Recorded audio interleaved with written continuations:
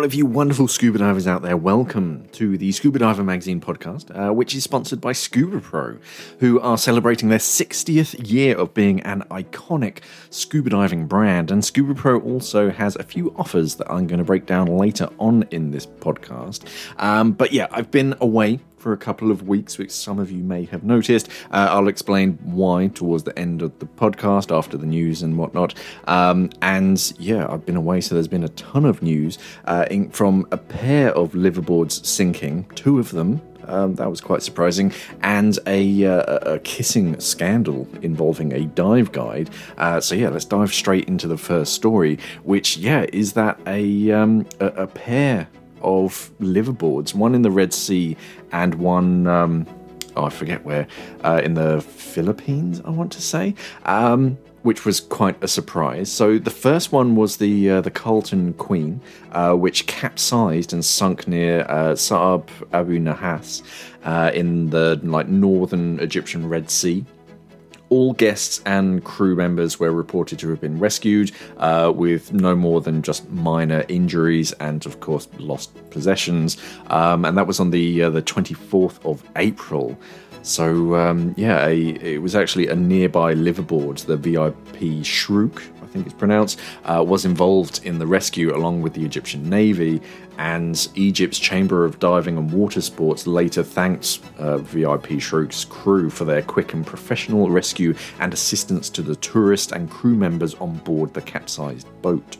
Now, I couldn't find an actual reason, or at least an obvious reason being reported, as in they struck something and it sank or whatever. The best that I could find was that they had been wreck diving at Abu Nahas since the boat's departure the previous day, and according to unconfirmed reports, it had been listing since the start of the trip, and then just kept filling up with water whilst manoeuvring in mounting seas, remaining on the surface for a time on its starboard side before eventually capsizing. So that's all unconfirmed. I couldn't find a definitive, yes, this is exactly what's happened. But yeah, it's true. The other one was the liveaboard, the Dreamkeeper, which was in the Philippines, and there was actually a search looking for 4 people who were missing after the liveaboard sank in a sudden squall on Sunday morning. That was the 30th of April, and the liveaboard had left San Remigio on Cebu on the Thursday and made its way 250 nautical miles to the diving hotspot in the middle of the Sulu Sea, and that's where the sudden squall seemed to have got into, or caused trouble. And there were 12 guests, 15 crew members, and a 5-man dive team all aboard. And according to reports, there were 4 people missing, who was the vessel's owner, a dive master, and 2 guests as well. And the Filipino Coast Guard were coordinating the search and rescue operation. And again, not a huge amount of information, or at least confirmed information, coming out of this one. So hopefully it's they'll be recovered if they haven't already. Maybe I just haven't found the correct news story. But yeah, that was quite a surprising one. Another one that came out of nowhere, at least for me, was Simply Scuba disappearing. So for those of you who don't know, I used to work for Simply Scuba for a good 10 years or something, and yeah, the company has gone into administration, or at least the company that owns Simply Scuba has gone into administration. So yeah, this is a weird repetition of history, because let me wind the clocks all the way back to, literally pre-COVID. It's quite funny. So I was actually out of the country. I was over in Australia when COVID hit. It was a thing, but some people were worried about it. Most people weren't. And I was actually, I was out of the country when it started to get serious. And yeah, shops were closing down, and you had to line up out front with an appointment or whatnot to actually turn up. So, and then when we were scheduled to fly back, that's when it got really serious. It was literally that week. So I flew back, and yeah, it was the government was talking about furlough schemes and all that kind of stuff. So I was furloughed with the rest of the crew at Simply Scuba, and then I think it was April 2020, that's when we all got the phone call that we were being made redundant, and Simply Scuba was going into administration. So started to look for other work, and that's when I actually first started working with the boys and girls at Scuba Diver magazine, and then Simply Scuba was bought by a company called the Internet Fusion Group, who had other companies like Surf Dome and Country Attire, lots of different websites that sold things, and they added Simply Scuba to the list. And yeah, last week for me recording this, Internet Fusion Group has gone into administration. Well, no, correction, they've been bought by a members-only marketplace, which is called Brand Alley. So it's a website, and they have bought certain assets from Internet Fusion Group, IFG, which includes the logos, the brand names, and the trademarks. And they've confirmed that none of the Internet Fusion Group domains, so Simply Scuba included, are going to continue to trade. And some of the employees of Internet Fusion Group, Simply Scuba included, were made redundant on Friday, the 28th of April.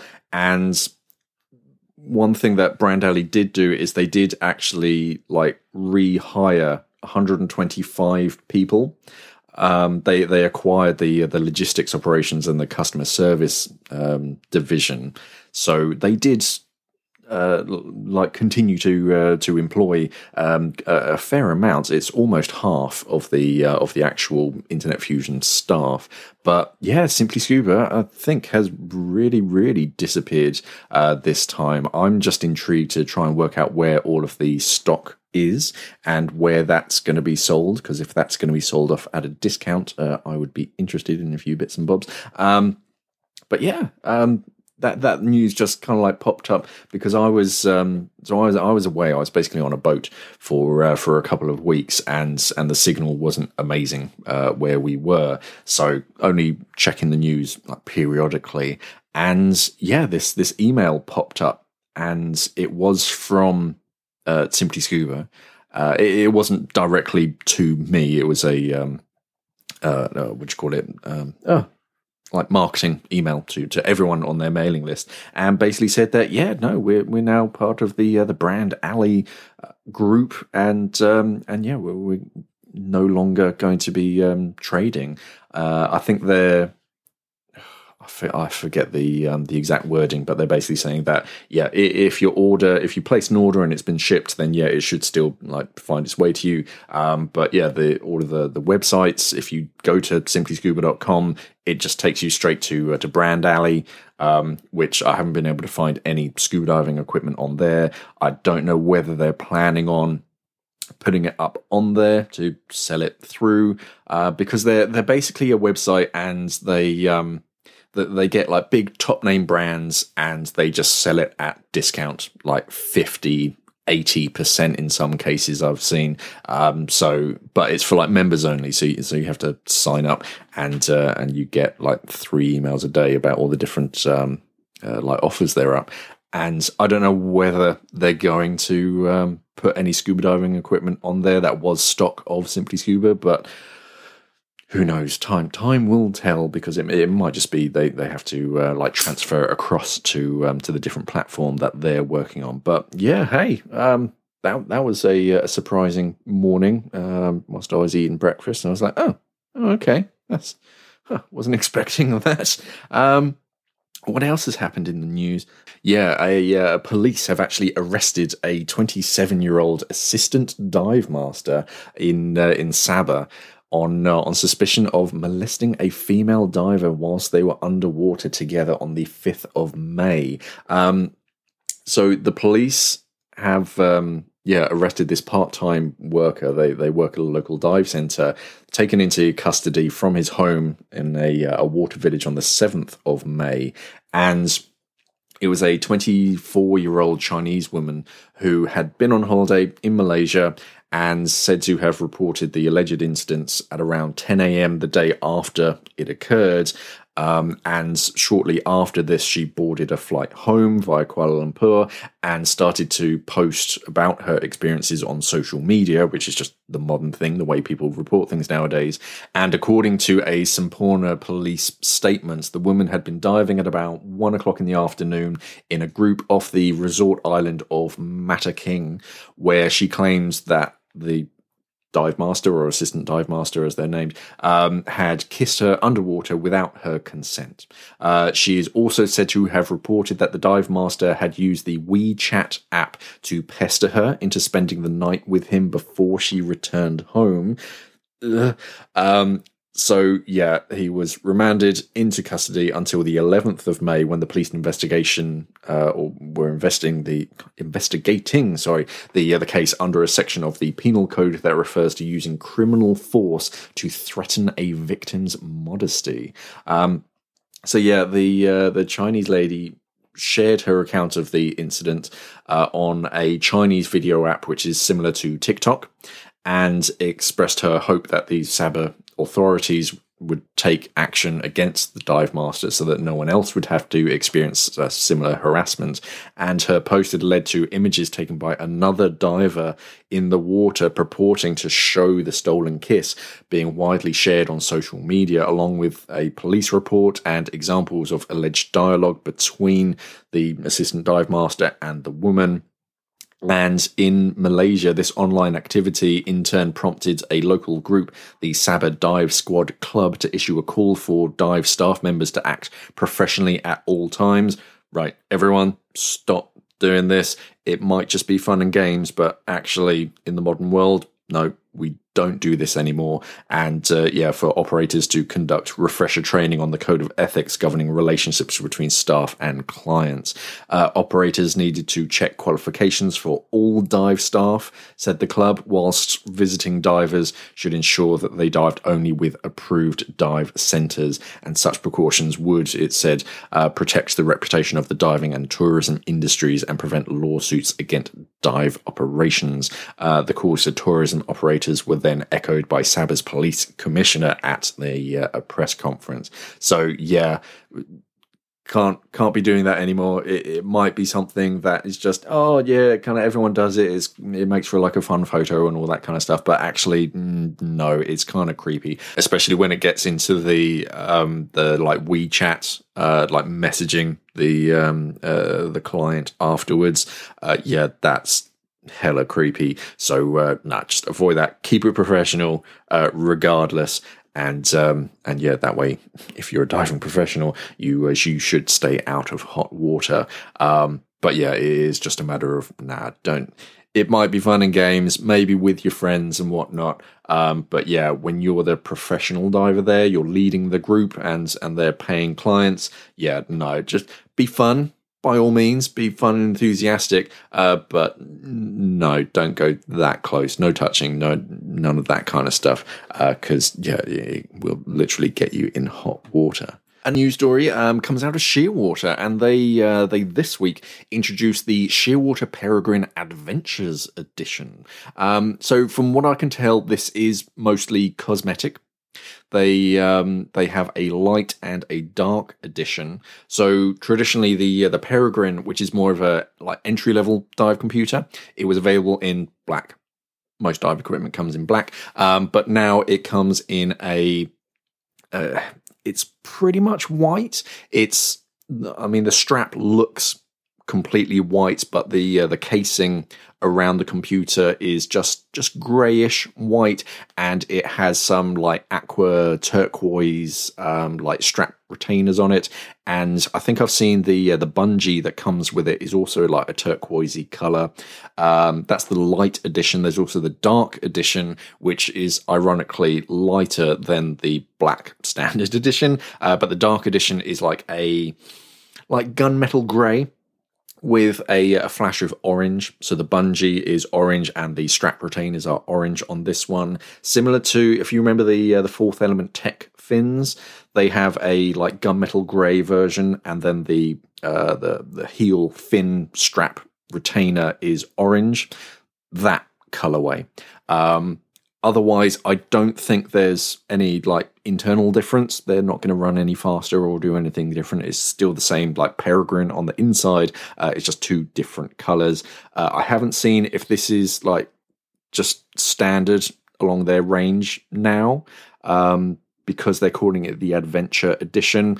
Shearwater have done this with quite a few of their dive computers, the Terek in particular, where they have limited edition versions of it. So instead of the standard black, you at one point there was a gold version, there was a gold and red version, which everyone at the dive center, we called it the Iron Man edition, but it was for it was celebrating Chinese New Year, and they only made a certain number of those. So if you like it, get in there quick, because it may not be like a running colorway that they're always going to continue to produce. It might be limited edition. I haven't seen it specifically say limited edition anywhere, but yeah, if you like it, you want one, and you find one in stock, get it, because it may not be permanent.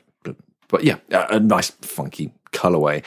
And as I mentioned at the start of the podcast, this podcast is sponsored by the scuba diving giant, which is Scuba Pro, who have been making great dive equipment all the way since 1963. They were one of the first. And Scuba Pro makes everything from masks, snorkels, and fins, the real like ABCDs, to wetsuits, dry suits, dive computers. They have a beautiful range of regulators. You name it, you can literally cover yourself head to toe in scuba diving equipment. And the entire range of products divers love, because I mean, if you take their fins, for example, they still make their jet fins, which are from the 1960s. I think they started in 1965, but divers still want them. So Scuba Pro still have to make them because they simply got it right, and it's a product that works. The only upgrade that the jet fins have had over the years is they've added spring heel straps.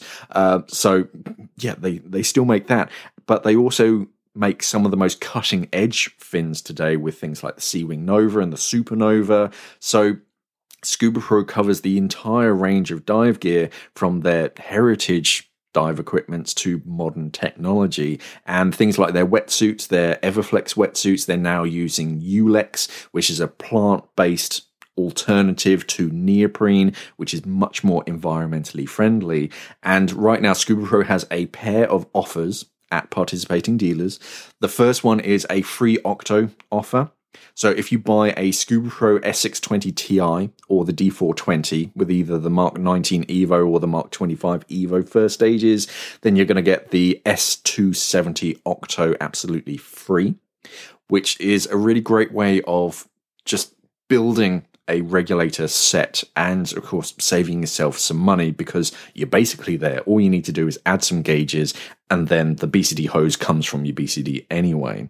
The D420 second stage may look a little bit different to other second stages, but the way it's designed, it breathes beautifully. It's a really nice second stage. The S620 Ti is a clever combination of the best features of other Scuba Pro second stages, and then just put all together in one. So they looked at the S600, they looked at the the S600 and the A700. They took the best bits and kind of put it all in one, and that's the S620 Ti, and it's just a great all-rounder of a second stage. The free Octo offer also extends to their S600, which is a very popular regulator, with either the Mark 25 Evo or the Mark 17 Evo first stage, which really is one of Scuba Pro's most popular regulators, or at least it sold extremely well when I used to sell them. It's a strong, good-looking all-rounder. That and the G260, which is very similar to the S600. It's just made to be a bit more like, or at least look a bit more rugged, or the new G260 carbon black tech, which has carbon fiber detailing on the front with the Mark 25 Evo or the Mark 19 Evo. Either of those, the S600, the G260 or the G260 carbon black tech, you get a free R105 Octo. Now, I know that's a lot of numbers that I've just thrown at you. So if you visit your local Scuba Pro dealer, or if you visit Scuba Pro's website, scubapro.johnsonoutdoors.com, but I think if you just type in scubapro.com, it automatically forwards you to that. They actually have a dealer locator on Scuba Pro's website where you can find your nearest dealer and they can help find the right regulator for you. The second offer is a dry suit promotion, which is a great way to save some money or get yourself a fancier dry suit combination in your budget, because if you buy a neoprene Everdry 4 or an ExoDry dry suit, you can get a free K2 light undersuit set. Or if you want something a little bit thicker, you can get the K2 medium thickness undersuit for just £99, which normally has a suggested retail price of £298. So you're saving yourself the best part of, £200. Or if you prefer a tri-laminate dry suit, if you buy the Scuba Pro EverTech breathable dry suit or the Definition Dry, then you can get the K2 Extreme undersuit for free. Which is a great way to stay warmer in the water. The K2 Extreme, it has these dedicated sections like over the shoulders, over the chest, which is compression resistant. So it is just a more efficient dry suit undersuit. But yeah, I tend to wear my dry suit year round here in the UK, both in the summer and the winter times. So a dry suit is a real good investment. Both of these offers, the free Octo offer and the dry suit offer, they're running up until the end of July this year in certain regions. If you're listening to this in a different country, then unfortunately you're going to have to double check if this offer is actually running in your country. And of course, it's only running at participating dealers. So do ask them first before you turn up, just demanding free Scuba Pro equipment. But yeah, if you're in for a bargain, you need a new set of regulators or you need a new dry suit, it's definitely worth checking out Scuba Pro.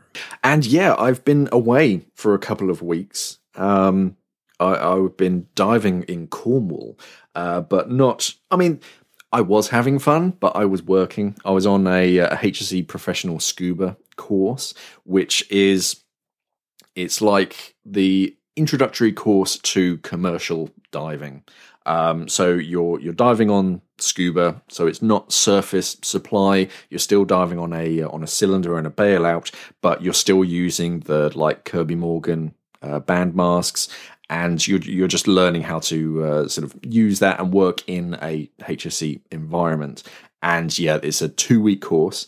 It was the ECHA course, which is basically the full course. I think is 4 weeks long, but they condense it down into 2 weeks because you're just living on the boat and you're just living and breathing the course for 2 weeks straight, which is a great way of doing it. I did it with Commercial Diver Training down in Cornwall. Fantastic group of instructors and staff. The facilities are amazing. They've got multiple diving vessels, and they were previously I think one was a liveaboard, I think one was a lifeguard or a Coast Guard's vessel, I believe. I forget. But yeah, they have everything there. Nice, friendly staff. And I was quite worried it was going to be just full on, because I already knew it was a condensed course to try and do things as quickly as possible. But they did it really nice and gradually. And they build you up to things.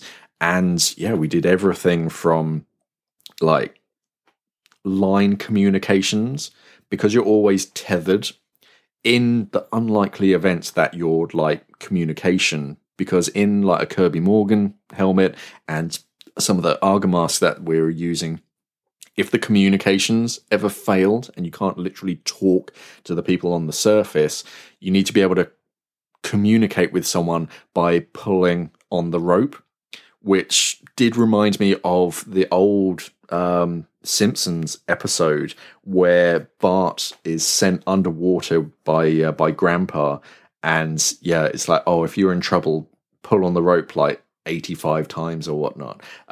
It did feel a bit like that at times, because you have the difference between pulls and bells, and a pull is a good like meter slow pull on the rope, and then bells are more of just a quick yank of the rope, and depending on how many pulls and how many yanks, you can communicate different messages backwards and forwards. And of course you have to memorize these as a diver, and have it all in your head to think, okay, they've given me like 3 pulls, what does that mean? It's once you get your head around it, it's quite good, but it takes a lot of learning to remember like pulls and bells and which the combinations mean. But we did more than that. Most of it was like leaning more towards the commercial dive side of things. So we were doing like propeller and rudder inspections and measuring chain surveys. So measuring the wire thickness and the combination thickness, and just looking for corrosion, all that kind of stuff. And that was fascinating to do. And then of course we'd have to recreate all of that like information that we've taken back up on the surface. Seabed surveys as well. We had to do a night dive as well, so we're tying knots. That, I mean, I don't think anyone was particularly looking forward to that. We were all professional divers, I believe, on the course, and it was just like we had to do this night dive. We'd all been on night dives before, and all the exercise is that we'd had to go into the water. We found a trapeze, and we'd have to tie a bunch of knots just to make sure that we could do them like in the dark. I don't think they gave us torches, but I don't think anyone like really needed them. So you're sort of like tying these knots. But where we were in this river, there was this huge amount of bioluminescent plankton, which is the stuff as you move, it lights up. So as you're tying these knots in this like big Kirby Morgan helmet, there's all these like green sparkles going on in the water, which I wasn't really expecting. So I was like, oh, this is really like trippy exercise to be doing at I think it was only like 9 o'clock at night, but it was dark at that point. You're like, yeah, this is pretty cool. I could get used to this. But good course. We had to go back to basics with Navy dive tables, because that was the biggest thing, or like culture shock, as it were. Because in commercial diving, you don't really use dive computers, or you don't use them at all, really. We did have a depth gauge and a bottom timer for one of the dives, for one of the deeper dives, but that was about it. Everything else is just done by like experience. Because again, it's the like commercial way of doing things. So you go down to your maximum depth where your job is, you do your job, and that's your bottom depth and your bottom time, and then you ascend. So it's a very square dive profile. So and a dive computer, they basically the algorithms, they don't really jive with the Navy dive tables all the time. So it's just like, it is not really worth bringing a dive computer. We're gonna sort out your dive profile, make sure that you're ascending at the correct rate. And hats off to the supervisor, because they have to monitor 3 divers simultaneously as soon as they leave the surface, when they reach the bottom, when they leave the bottom, and as they're ascending, they have to calculate their ascent rate based on a stopwatch and your reported depth as you're ascending. And they tell you whether you're coming up too fast, you're too slow, you can speed it up or stop. Incredible what they're doing. And afterwards, one of the things is that, of course, the US Navy dive tables, they're all done in imperial measurements. So it's all done in feet. So we're we're talking in meters, because a lot of the dive equipment and the gauges and things in here in the UK are metric. But then when you go to log your dive, you have to do it. You have to convert it into feet and then write down your dive profile in feet. So it takes a while to get your head around it. Luckily, the US Navy dive tables, the PADI dive tables, are based off of the US Navy dive tables. And because I was a PADI instructor who used to teach the old-fashioned tables, as soon as we open them up, you're like, oh, I recognize this. The numbers and everything might be a little bit different, but actually the procedures on how to work out, I mean, they don't call it your pressure group, but how to work out your pressure group, how to work out your surface interval, and then your residual nitrogen and whatnot. That whole procedure, I'd already learnt that, and I'd already taught that years and years ago. I just had to dust off my my knowledge of dive tables. So it is a great experience, and I can't recommend the Commercial Diver Training Group anymore. Head over to their website. I think it is just commercialdivertraining.co.uk. Fantastic group of instructors and staff. And you really do use the equipment, and they go above and beyond. Some dive courses can be a bit just, okay, you need to do this, you need to do that. That's all we're going to teach you. But they treat you like an actual dive team. So if you're moving into commercial diving, you're more familiar with what's expected of you and what's actually going to happen. And they really do help you out in that, oh, actually, this is a better way of doing such and such. And they've all been there. They've seen it. They've done it, like proper commercial saturation divers and all that stuff. They have the company also has a functioning commercial diving team. So the vessels that you're learning on, they're actually commercial diving vessels who then go off and they'll do a job and they'll come back.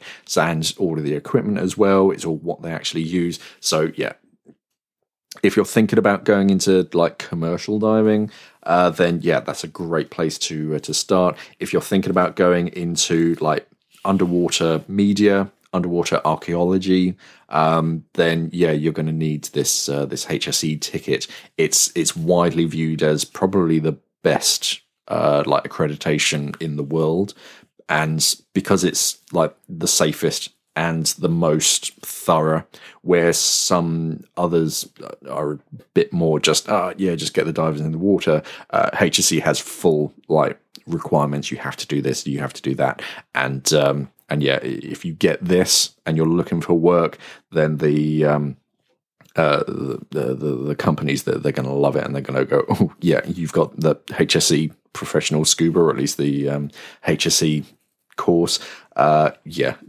This guy or gal, because there was a girl on the course and she did fantastic. Definitely, if you're thinking about it, check them out. commercialdivertraining.co.uk. And that's about it for this week. I didn't want to ramble on too long because there's quite a lot of other news. Fourth Element are planting a tree for every online order. A tiger shark, or sorry, I should say a third sand tiger shark, was found near the UK. Seahorse expert receives prestigious award. Shearwater Research has gained a new CEO. There's been lots of news. I didn't want to spend too much time chatting about it, so I'll put all of the real interesting news in next week's podcast. But remember to head over to our website, scubadivermag.com. If you're not listening to this on YouTube, then you can head over. You can find us on YouTube. You can find this podcast on YouTube, which might be where a lot of people are listening to it on. If you're not, like and subscribe wherever you're listening. Remember to head over to Scuba Pro's website and check out their free Octo or free, or at least reduced price dry suit undersuit offer. Thank you for listening, everybody, and of course, safe diving.